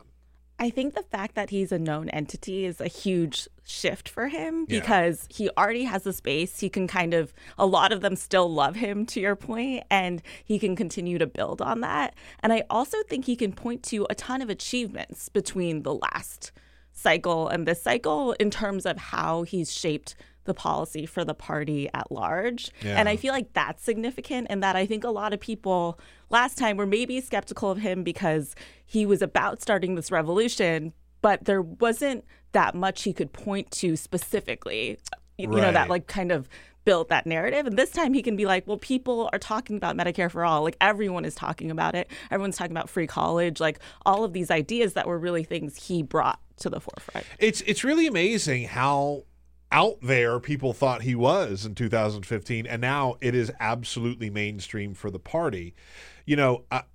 I also had some doubts about how strong of a candidacy Bernie would have because he did have some problems in 2016. And again, I'll give him credit. He addressed them head on. The day he announced, he said, we ran a campaign that was too male-oriented. We didn't pay enough attention to people of color. They didn't pay enough, he admits that. He said it right off the bat, which I think is a powerful thing. Right. And we've said on the show, every single Democratic candidate has a problem, at least a problem, right? And they have to address it. They have to confront it. And this was one of Bernie's problems, and he confronted it and he addressed it. And I thought he did it in a pretty powerful way. Right, yeah. I think there was a question in 2016, is he just about, economic inequality, which, to be fair, massive topic, lots of areas, I think, where his policies could do a lot of good. But this time around, I think the campaign seems cognizant that there's kind of this larger story that you have to tell about how his policies affect, different groups of people and things like that. And I thought it was important and interesting. Last night he was on Chris Hayes, and Chris Hayes asked him, I talked about this earlier, but it's this is the thing. Donald Trump has started this trend where everybody feels like they have to say, on day one of my presidency, I will do blank, right? And Amy Klobuchar, I forgot what she said she was going to do on day one, but they're all sort of saying, on day one, I will do this. And Bernie said, on day one, I will address climate change and I will address the minimum wage. We'll see if he's as successful as Donald Trump was in repealing Obamacare on day one, like he said he was going to do. But this might be a controversial statement. And again, R.I.P. my Menchies on Twitter. I think at this point, Bernie Sanders is the front runner. Granted, we're a long ways out and there's a long way to go, but he's the one to beat at this point, I think. Yeah. And I think the polling data right now supports what you said. And I also think just the fact that he has such high name recognition from last time is helping him at this point in the game. Mm-hmm. Yeah. But to your point, Lee, I think that his success this time around really does hinge on his ability to make the connection between economic disparity between the wealthy and the poor and how that intersects with race and gender. Absolutely. And so far, I think that he is addressing those two things as much as he can. I mean, there's more to come. There's a long time before we hit. A long way to go. Yeah. A very long way to go. There's a long way to go. And, it's really interesting to me that a lot of the people that got out in front with announcing their candidacy were the women. Mm-hmm. The women got way out in front. Elizabeth Warren Right. was out there on New Year's Eve, followed by, Gillibrand, Kamala Harris, Amy Klobuchar. And so now we're just kind of like sitting around waiting for the white guys. Like, are they going to get in or not? Yeah. I don't know if you guys saw, I think it was a graphic from MSNBC. Yeah. Where it was, Look, I have to say, MSNBC got like some criticism for that, and they deserve some of it. Mm-hmm. But also, like, they're just a bunch of white guys sitting around trying to figure out what they want to do at this point. Right. So, like, that is kind of, I don't want to say that that's all that's left, because there are a lot of other people that are out there that have been rumored. But, like, case in point, Joe Biden. Right. Yeah. Still not in the race, might not get into the race. And you wrote about what could happen if Joe Biden does not run Yes. for the presidency. Yeah. It's really kind of amazing that people just expected him to run a year ago, and now he might not even run. Right. Right? Yeah. So what could happen if he doesn't run? Yeah. I mean, I think what has been interesting to see is he is ahead in the polls by so much, kind of on average, like at least 10 percentage points. And so people are like, oh, is he the front runner? But I think a lot of people are saying that advantage is really driven by the fact that people know who he is. Yeah. And he has really high favorability from his time in the Obama administration. And so when you do a poll and you don't suggest any candidates and you're just like write in your favorite person, he still has a lead, but that lead goes down significantly. He was Obama's buddy. I like him. Right. Yeah, Uncle Joe. Like Uncle Joe. Right. Yeah. There was a time not that long ago, probably about a year ago, a little less, that I just expected him to run. And I thought if he ran, it would almost be like a Hillary Clinton situation. He would clear the field, right? Like Joe Biden gets in, he's the candidate. Right. And the Democrats just immediately start running with Joe Biden. And I thought that Joe Biden could probably beat Donald Trump. I'm not so sure about that now. And part of it has to do with how far left the Democratic Party has come in a matter of like 2 years. Right. And I think if you look at Joe Biden through that scope, he's got some problems. Right. He has a ton of baggage, I think, from before he was vice president, when he was senator. And I think he's going to definitely have to deal with that. And that's something that a lot of the younger candidates who were not around for maybe the vote on the Iraq War do not have to answer for, where he's definitely got a long, long record that he, has to respond to. Kamala Harris has gotten a lot of criticism, to which she hasn't had a great answer to yet, about her prosecutorial background. Right. Joe Biden, talk about like the crime bill and all of that stuff, like he deserves the same amount of scrutiny. Absolutely. And I think the reason he hasn't gotten it yet is because he's not in the race yet. Yeah. And then No, once fair. that happens, you're going to see, I think, a lot more focus on that. But it also gets to just our short attention span. Joe Biden's cool. He has beer with Obama. Like, that's his buddy. Right. And like, you just look a little farther back, and like there are some problems. Yeah. Okay, so I talk about how far left the Democratic Party has come. You sort of have almost everybody running on Medicare for all now, which was a crazy idea just 3 years ago. I say almost everybody. Yeah. Not everybody. Amy Klobuchar is positioning herself as the sort of centrist in the race. As she says, she's not a centrist, she's just a pragmatist. Yep. As she said in that CNN town hall last week, I guess it was. So when you're talking about some of the Democrats, Elizabeth Warren and Bernie Sanders, who were sort of farther left, they talk about Medicare for all, they talk about free college. Amy Klobuchar is not there on those things, right? Yeah. How is that being received? I think it is yet to see, I think, exactly how that's going to play out. She definitely, when you look at polling data, is trailing everyone. Part of that, I think, is because people aren't as familiar with who she is.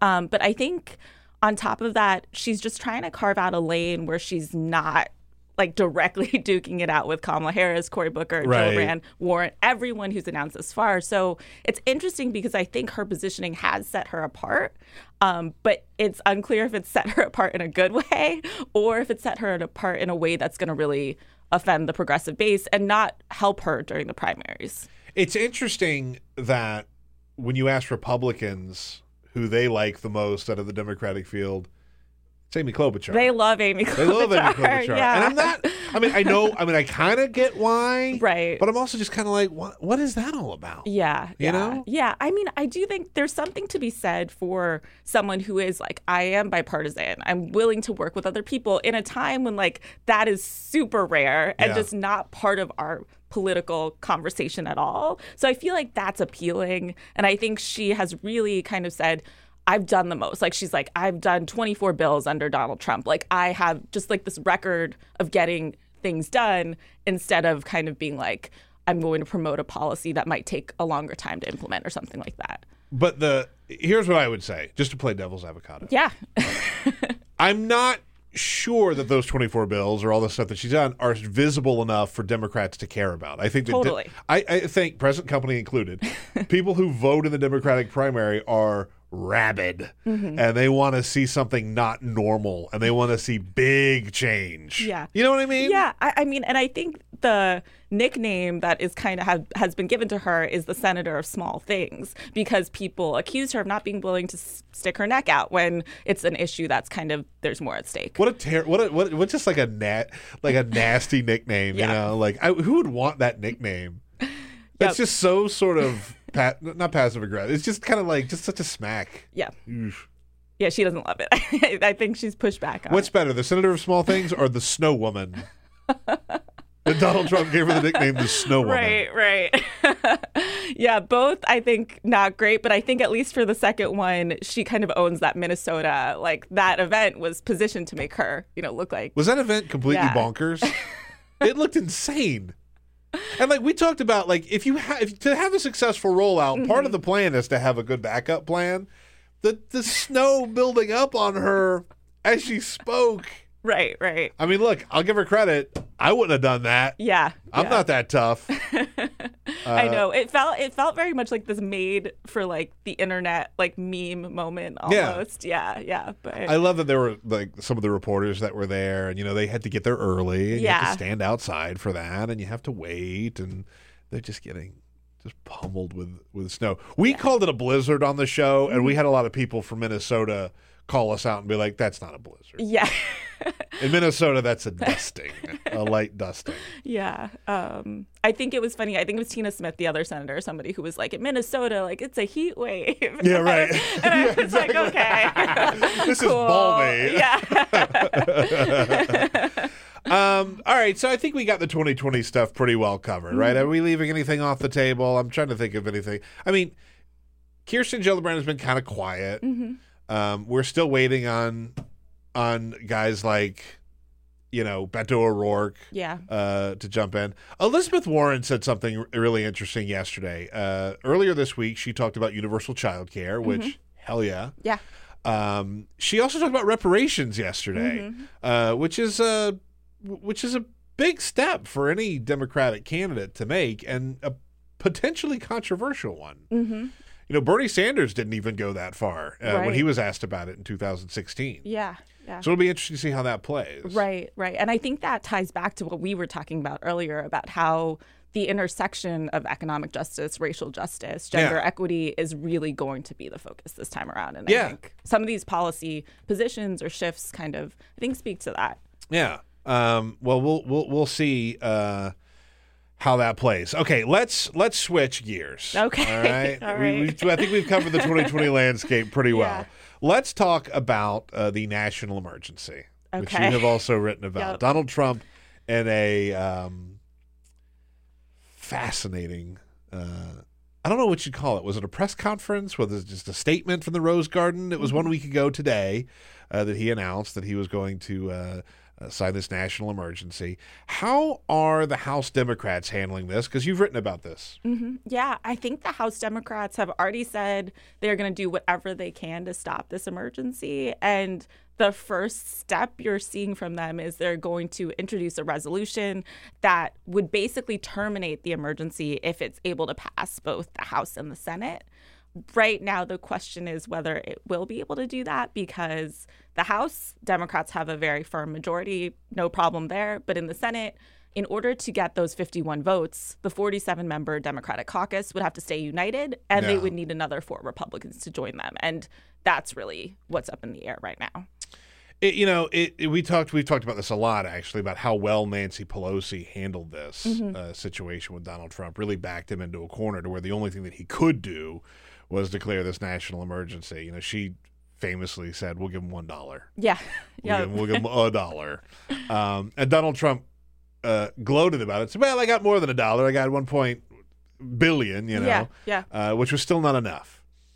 And he predicted, of course, this is going to go to the courts, and it is going to the courts. But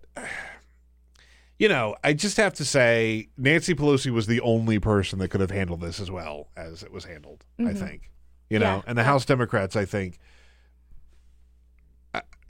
I'm a centrist. I think Nancy Pelosi was the right person to be Speaker of the House, but also I'm fine with people challenging her a little bit. That's okay. I guess that makes me a centrist. But just masterfully done, right? And Trump got completely outplayed on this. So in the meantime, there were some progressives that weren't on board with even this compromise deal. Yeah. And they pushed back on that a little bit, right? Right. I think all kind of the well-known freshmen, Alexandria Ocasio-Cortez, Rashida Tlaib, a lot of those people were saying, listen, this bill actually gives more money to DHS. Yeah. Also, it doesn't really do that much to curb what ICE is doing in terms of detention and reducing the amount of people that ICE can detain. So there were a lot of questions there, and they pushed back on it. Interestingly, in the Senate, because of what we talked about, this 2020 shift to the left, you actually saw a lot of 2020 people, including Harris, Gillibrand, voting against the bill also. Yeah. Of course, this is all with the backdrop of the longest shutdown in America just happened. And one of the issues, because everybody's going to get back pay, almost. Right. The federal contractors are not going to get back pay. And that was a real sticking point for Republicans. They really did not want to make that happen. You spoke to several Senate Republicans about the back pay. Where are we with that? It feels like we're still at somewhat of an impasse. I think a lot of pushback, I know, has been related to the potential cost around implementing the program, the administrative cost of having to pay people back. I think Democrats say that that's not true, that there's already a mechanism for agencies to give money back to contractors after shutdowns, in another situation. So the other thing I think is because they are not federal employees, there just is this feeling that there's not a responsibility necessarily for the government to have to, make this happen and make it equitable for them. It's pretty ghoulish that this is happening in this way, right? Because the one thing that the government shutdown, the longest government shutdown in American history, proved is just how fine a line Americans are from utter financial collapse. Yeah. You know? Right. And look, these federal contractors are no different than any other government employee, and if we're not going to pay them, that's just, I think, shameful. I think absolutely shameful. Right. And this is not just something that we had to get this legislation through, so we didn't get a chance to address this. They actively said, no, we don't want to pay these contractors back, which is grotesque, I think. Yeah, no, it's awful. I mean, I think for contractors, it's as many as 580,000 could be affected in this way. Wow. And I also think it's just for anyone, if you envision yourself in a position where you've missed 2 paychecks, even if you're in a place where you have a ton of savings or what have you, that is just crazy. I just feel like that would absolutely, hit you hard financially no matter what. The story that or the number that I keep hearing is most Americans, the majority of Americans, are $400 away from having nothing, right? Like a lot of people don't have a savings account. They don't have a ton of extra money in their checking account. And so if you were hit with a $400 expenditure, that would wipe you out, which is horrifying. Yeah, right. It should be horrifying to everybody. Yeah. Well, we'll see if they get this worked out. I'm not optimistic. Yeah. I hate to say it. Yeah. Well, thank you so much for joining the show. First time here. I certainly hope it won't be your last. Thank you. Come back again soon. You can follow Li on Twitter at Li Zhou, Liszhou. Thank you very much for joining us. I appreciate it. Read her great work at Vox.com. Please come back again soon. All right. Take care. We'll be right back. Same great show, new great channel. Stream live video at youtube.com/The Bill Press Show. It is the Bill Press Show. My name is Peter Ogburn, sitting in for Bill Press today. Just a reminder that we are on Twitter at BP Show, I'm on Twitter at Peter Ogburn. I don't tweet that much. So if you're going to follow somebody, you could follow BP Show, or you can follow our guest, Elaina Plott, who is in studio from the Atlantic. Elaina, how you doing? I'm doing great. Thanks for having me. You can follow Elaina Plott on Twitter, at Elaina Plott, Elaina, Plott with 2 T's. Mm-hmm. All right. Pull back the curtain a little bit. You just got back into the country like a couple of hours ago, right? Yes. And this is your first stop. Yeah. All right. Where else would I rather be? I feel so happy. I feel so honored that you're here. So you've been a little off the news radar. And the biggest story, of course, is Tristan Thompson. And I don't keep up with the Kardashians, but we were talking about this off air. Can you enlighten me a little bit as to what's going on? Yeah, well, I don't know how much it says about me that I'm White House correspondent for The Atlantic, and the news I delved in, I think, most deeply when I got back in the country was the fact that Khloe Kardashian's half-sister, Kylie Jenner, Kylie's best friend, hooked up with Tristan Thompson. That's a bad look. By the way, it totally translates, because this is something that Trump could absolutely tweet about. Oh, my God. Right? I'm so glad you said that. I right? was just texting with a former administration official on the way here. And I drafted what I thought the tweet might be, actually. Yeah, I was just going through that in my head. Hear it? Yeah, I do. Okay. Because I was just going through what it might sound like in my head. Okay, it's Khloe, time to get rid of Tristan, all caps, no good. Enjoy your life. Yeah. And if you think we're kidding around, he's done this before. Oh, I know. He did this with Kristen Stewart. And Robert Pattinson. Mm-hmm. And I feel like now with his relationship with Kim Kardashian, and, I guess, are he and Kanye still on I think they're still on good terms. Kanye kind of walked back, because he disavowed Trump, and then he walked it back a little bit. He sort of said he might be back on the... But I think now Trump might feel a bit of loyalty to the Kardashian family and want to defend Khloe's honor. It's going to happen. He's going to tweet about the Kardashians. It's not already what he's talking about this morning. You know that's true, right? Like, that's going on. If it happens, I want to be back in studio to analyze. Deal. If that happens, we're going to have you back. Deal. All right? There it is. You saw it. You're going to have her come back and talk about it. We're going to keep up with the Kardashians. Okay, so let me just start, first of all, with the national emergency. Mm-hmm.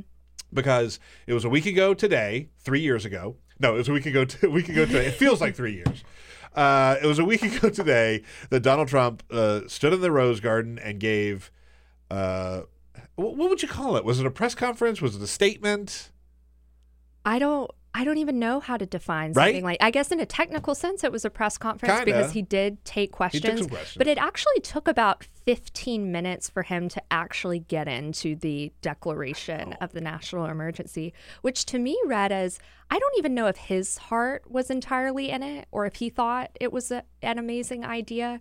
But clearly it's something, just from talking to his advisors, they just felt he had to. Yeah, the thing about Trump is, and I've said this many, many times, he is actually brilliant when it comes to making himself look better than he deserves to look, right?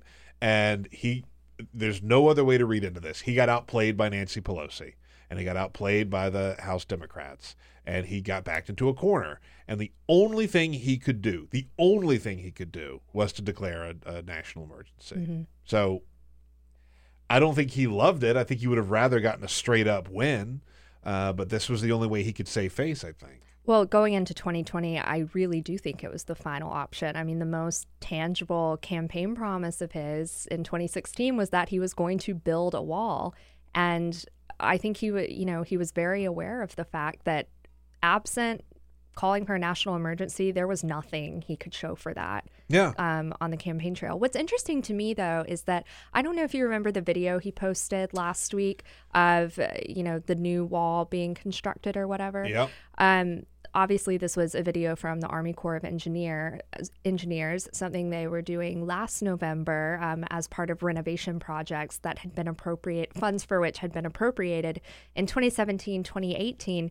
It's strange to me, though, why that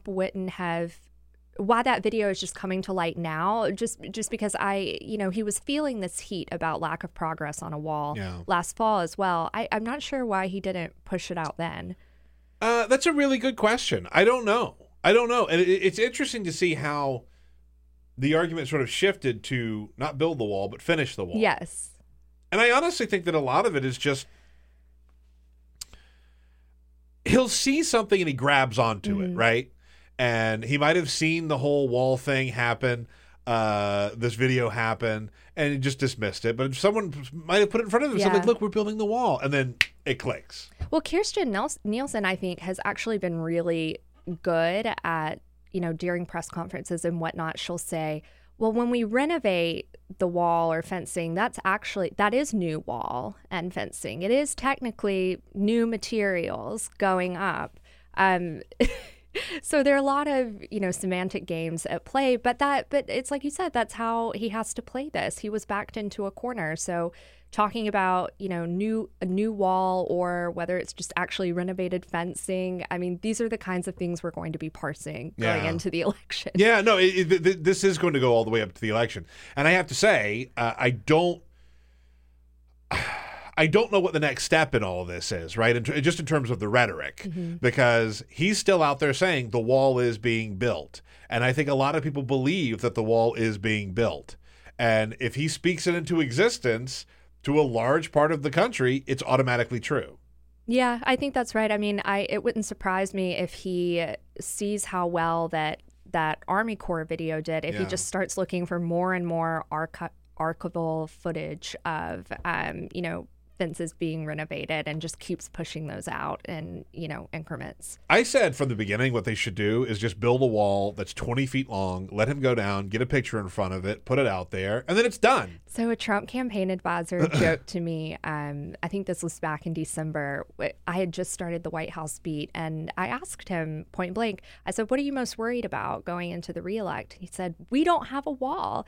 I said, so you're telling me literally none of the wall has been built? He said, we have just under 3 miles in San Diego. He said, so we've employed a lot of panoramic shots there. Oh, my God. I mean, it's crazy. Yeah. And it's just sort of how business gets done with Donald Trump, right? Like, it really is just all about the sell, not about the policy. There was a knock on the George W. Bush administration. They're great at politics, terrible at policy. I think Donald Trump is that on steroids. Yeah, I mean, no, I think that's a good point. I think, too... I only make good points. We should all know that. Everybody knows I think that's accurate, Peter, especially when we talk about Tristan Thompson and Khloe Kardashian. We can spend more time on that. I'm fine to spend more time on that. No, go ahead. But you have to wonder to what extent his supporters, what will it take for them to start to say, actually, I don't see the fruits of his efforts? That's a really good question. I don't know. I don't know what that line is necessarily, because when I talk to, a lot of people who supported Trump, in the very same way that Trump will take whatever lack of progress there's been and try and spin it into, something valuable, a step forward, his supporters are willing to do the same thing. Oh, yeah. No, I wonder, I ask myself that question all the time. What's the line, right? What's the line? And I'm not sure if there is one. I think that what would actually genuinely do some real damage to Trump, but it would also do some serious damage to the country, is like a serious economic downturn, like a real serious economic downturn. Well, he's obsessed with the stock market. I know. I remember when Gary Cohn was in the White House, a White House source told me that he would drive Gary basically crazy, just always calling him, what's going on with the stock market? You know, what does this downturn mean? How do we get it back up? I mean, that is really his central focus. It's so funny, right? Because, you know, we talked a lot during the Obama administration. There was a lot of good economic news. And you didn't see the Obama administration running around and putting their name on it and saying this is 100% our responsibility. I mean, they took some credit for good numbers, of course. But, you know, the problem is when you tie yourself to the stock market. Yeah. Stock market is going to drop at some point. Yeah, and it just to is. me, it makes sense that it was on such a high for a while. There was a lot of optimism in the market when Trump came in, especially among people who, you know, thought that manufacturing jobs might return, but mostly because you had these, you know, corporate leaders realizing what was likely to happen with tax reform. Yeah. But now that, you know, the afterglow of that is wearing off, it will be interesting to see where it goes and if that causes voters to view him differently. Yeah. At the same time, though, I could see those same people saying, well, it's because Democrats have the House, so nobody wants to make bets anymore because they know that Pelosi will shut everything down. I think that's a good point, too. You know, I mean, look, we were just talking with our last guest. You know, Nancy Pelosi really does have Donald Trump's number. Yes. He hasn't given her a nickname. It's amazing. That's how you know he respects her. He said, Nancy Pelosi, I call her Nancy. Yeah, because that's her name. I mean, you don't get credit for coming up. Right. Anyway, it's really fascinating, their relationship. Mm-hmm. I mean, it's clear he doesn't like Chuck Schumer. He's given him nicknames and all that. But there is a weird respect that he has for Nancy Pelosi, and I just can't figure out what that is. Well, I think for me, it really crystallized. Do you remember when he and Speaker Pelosi and Leader Schumer had that bizarre Oval Office broadcasted meeting? Oh, yeah. I think he thought she was brilliant in the way that she kept kind of lamenting, you know, do we have to do this in front of the press, whatever. But she was so much more willing than Schumer just to dive in and box him into a corner. And I remember the moment that she said, you couldn't get this passed in the House. Yeah. You couldn't get full funding for the wall passed in the House with just Republicans. That was the kind of she knew he would take that bait, and so the rest of those 2 weeks, he spent all his time trying to make sure he could prove to her he could pass this full funding for the wall that he knew would never happen past the Senate. I think that's the answer. He likes strong men, and in her case, a strong woman. Like you look at the dictators that he likes. You know, he's talked about Duterte and all the others out there, obviously Putin and Kim Jong-un. He has a weird respect for these people. I don't mean to put Nancy Pelosi in the same category as those people. I'm not trying to do that. But like, they are strong, opinionated people who won't back down from what they want to get done. Definitely. And I think that's probably where the weird respect comes from. It's really, boy, the psychology of Trump is really something. It's a dangerous place to get into. It's a dangerous place to get into.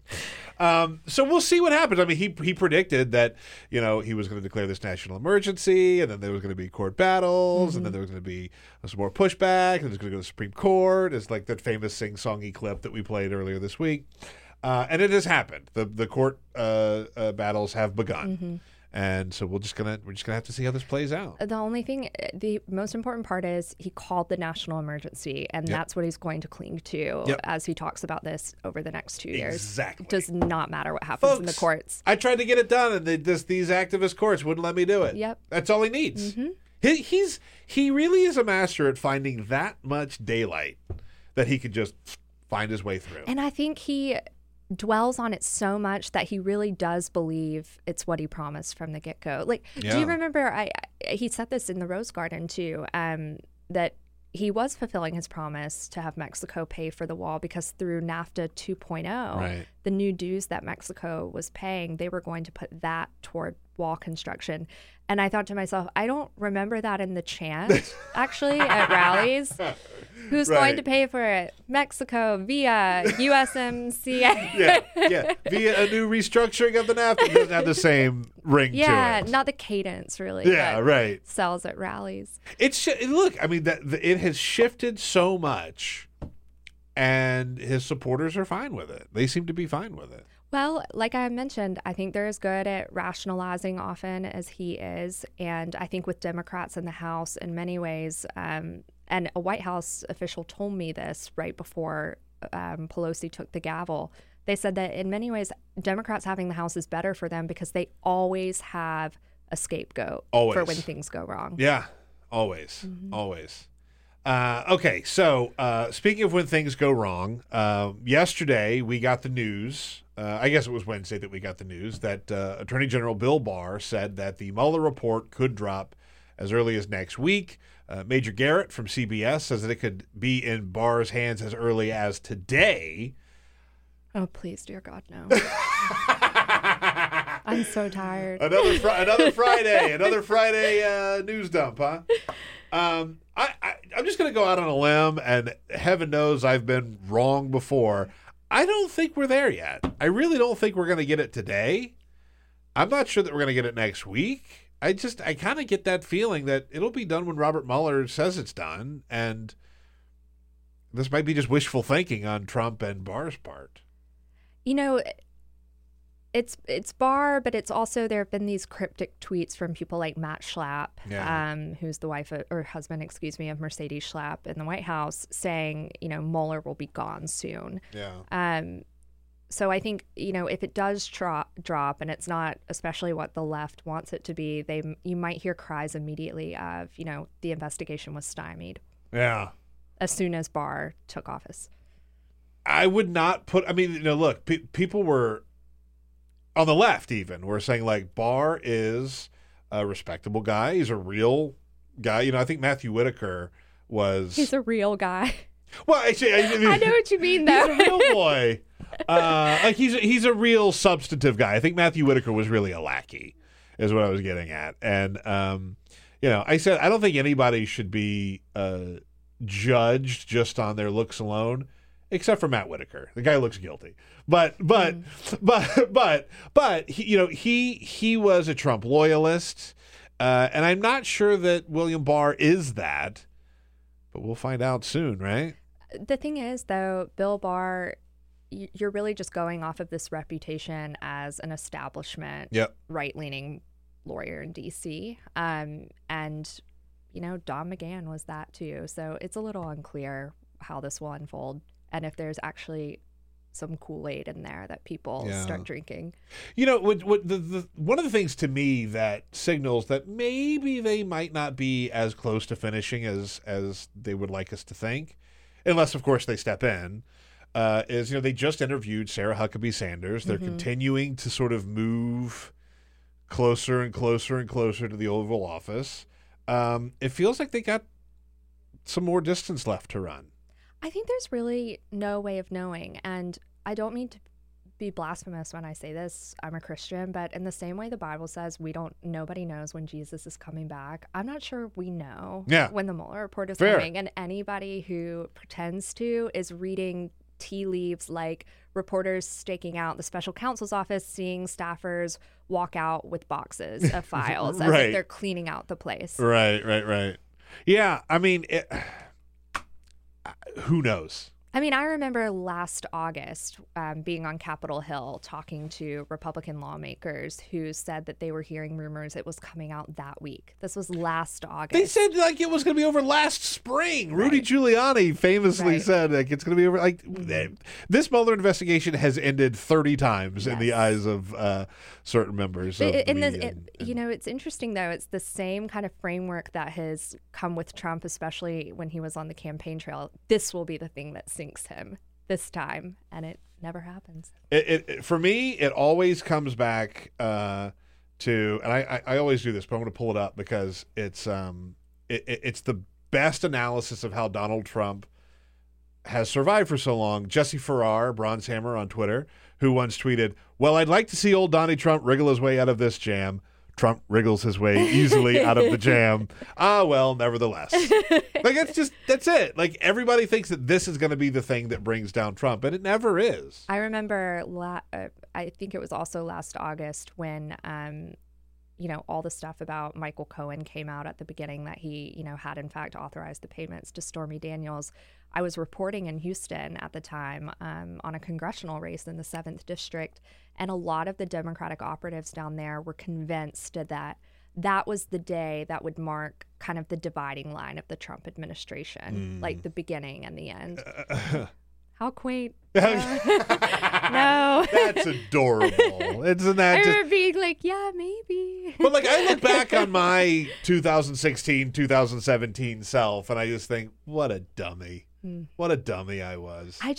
Maybe I'm just so deeply cynical after only 3.5 years in D.C., but each time I thought to myself, no.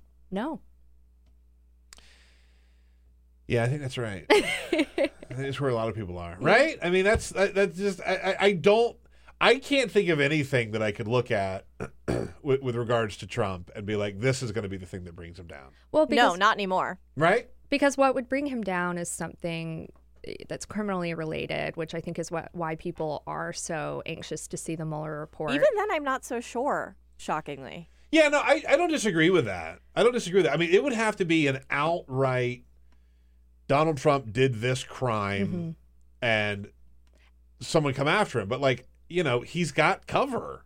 And when he said that he could shoot someone on Fifth Avenue and his people would still love him, that sounded like such a bizarre and fringe statement when he said it. But as we, go deeper into this presidency, it's almost like maybe he saw something that we didn't. Yeah, I think that's right. Yeah, the 3D chess, after all. But the part of this is that he has a lot of cover. He has less cover than he used to since the Republicans lost the House. But, House Republicans, Senate Republicans all sort of rallied around Trump for his first 2 years. And, when you hear about Democrats talking about impeachment and all this type of stuff, like, it's just not going to happen right now. No, and there's just no way. I think when you're trying to think about what the red line is, for me, the more interesting question is, when do Senate Republicans themselves find that red line? Because I do really believe that his base will find a way to rationalize anything he does or says or doesn't do, for that matter. But at what point does Mitch McConnell say, we need a primary challenger and we need to start fielding him or her now? I don't think it happens. It was that point was, I think, driven home a little bit with the national emergency, bringing it back to the national emergency declaration. We played a montage of 8 different senators saying, this is a bad idea. This is a bad idea. And Marco Rubio even said, I will fight him on this. I will push back and I will make sure that he knows that this is the wrong thing to do. Lindsey Graham also said, I don't think it's the right idea. And then on Sunday, after Donald Trump announced, Lindsey Graham was on all the Sunday shows saying, I think it's a great idea. So, they have no problem giving him that cover. I haven't seen Marco Rubio fighting about the national emergency declaration. Have you? Marco Rubio has promised to be deeply disappointed about a lot of things and, actually hasn't. Marco Rubio promises to be deeply disappointed about blank. It's my new favorite TV show. I just, they know that to oppose Trump would probably be at their own peril. What I go back to as a reporter all the time in my head is what's motivating this lawmaker to continue to support Trump, the fact that a tweet could be coming if they don't. That's a big part of it. The amount of damage a tweet can do. Just ask Jeff Flake. Right. That's why he needs to tweet about Tristan Thompson. He hasn't tweeted this morning at all. He hasn't tweeted about Tristan Thompson yet. Maybe he's listening to us and he'll change his mind. Well, last time you were here, he called you out. That's true. So, right. No, he's on the phone consoling Chloe. Yeah, right. All right. Elaina Plott from The Atlantic, thank you so much for joining us. Peter. I really appreciate it. Have a good weekend, everybody. This is The Bill Press Show.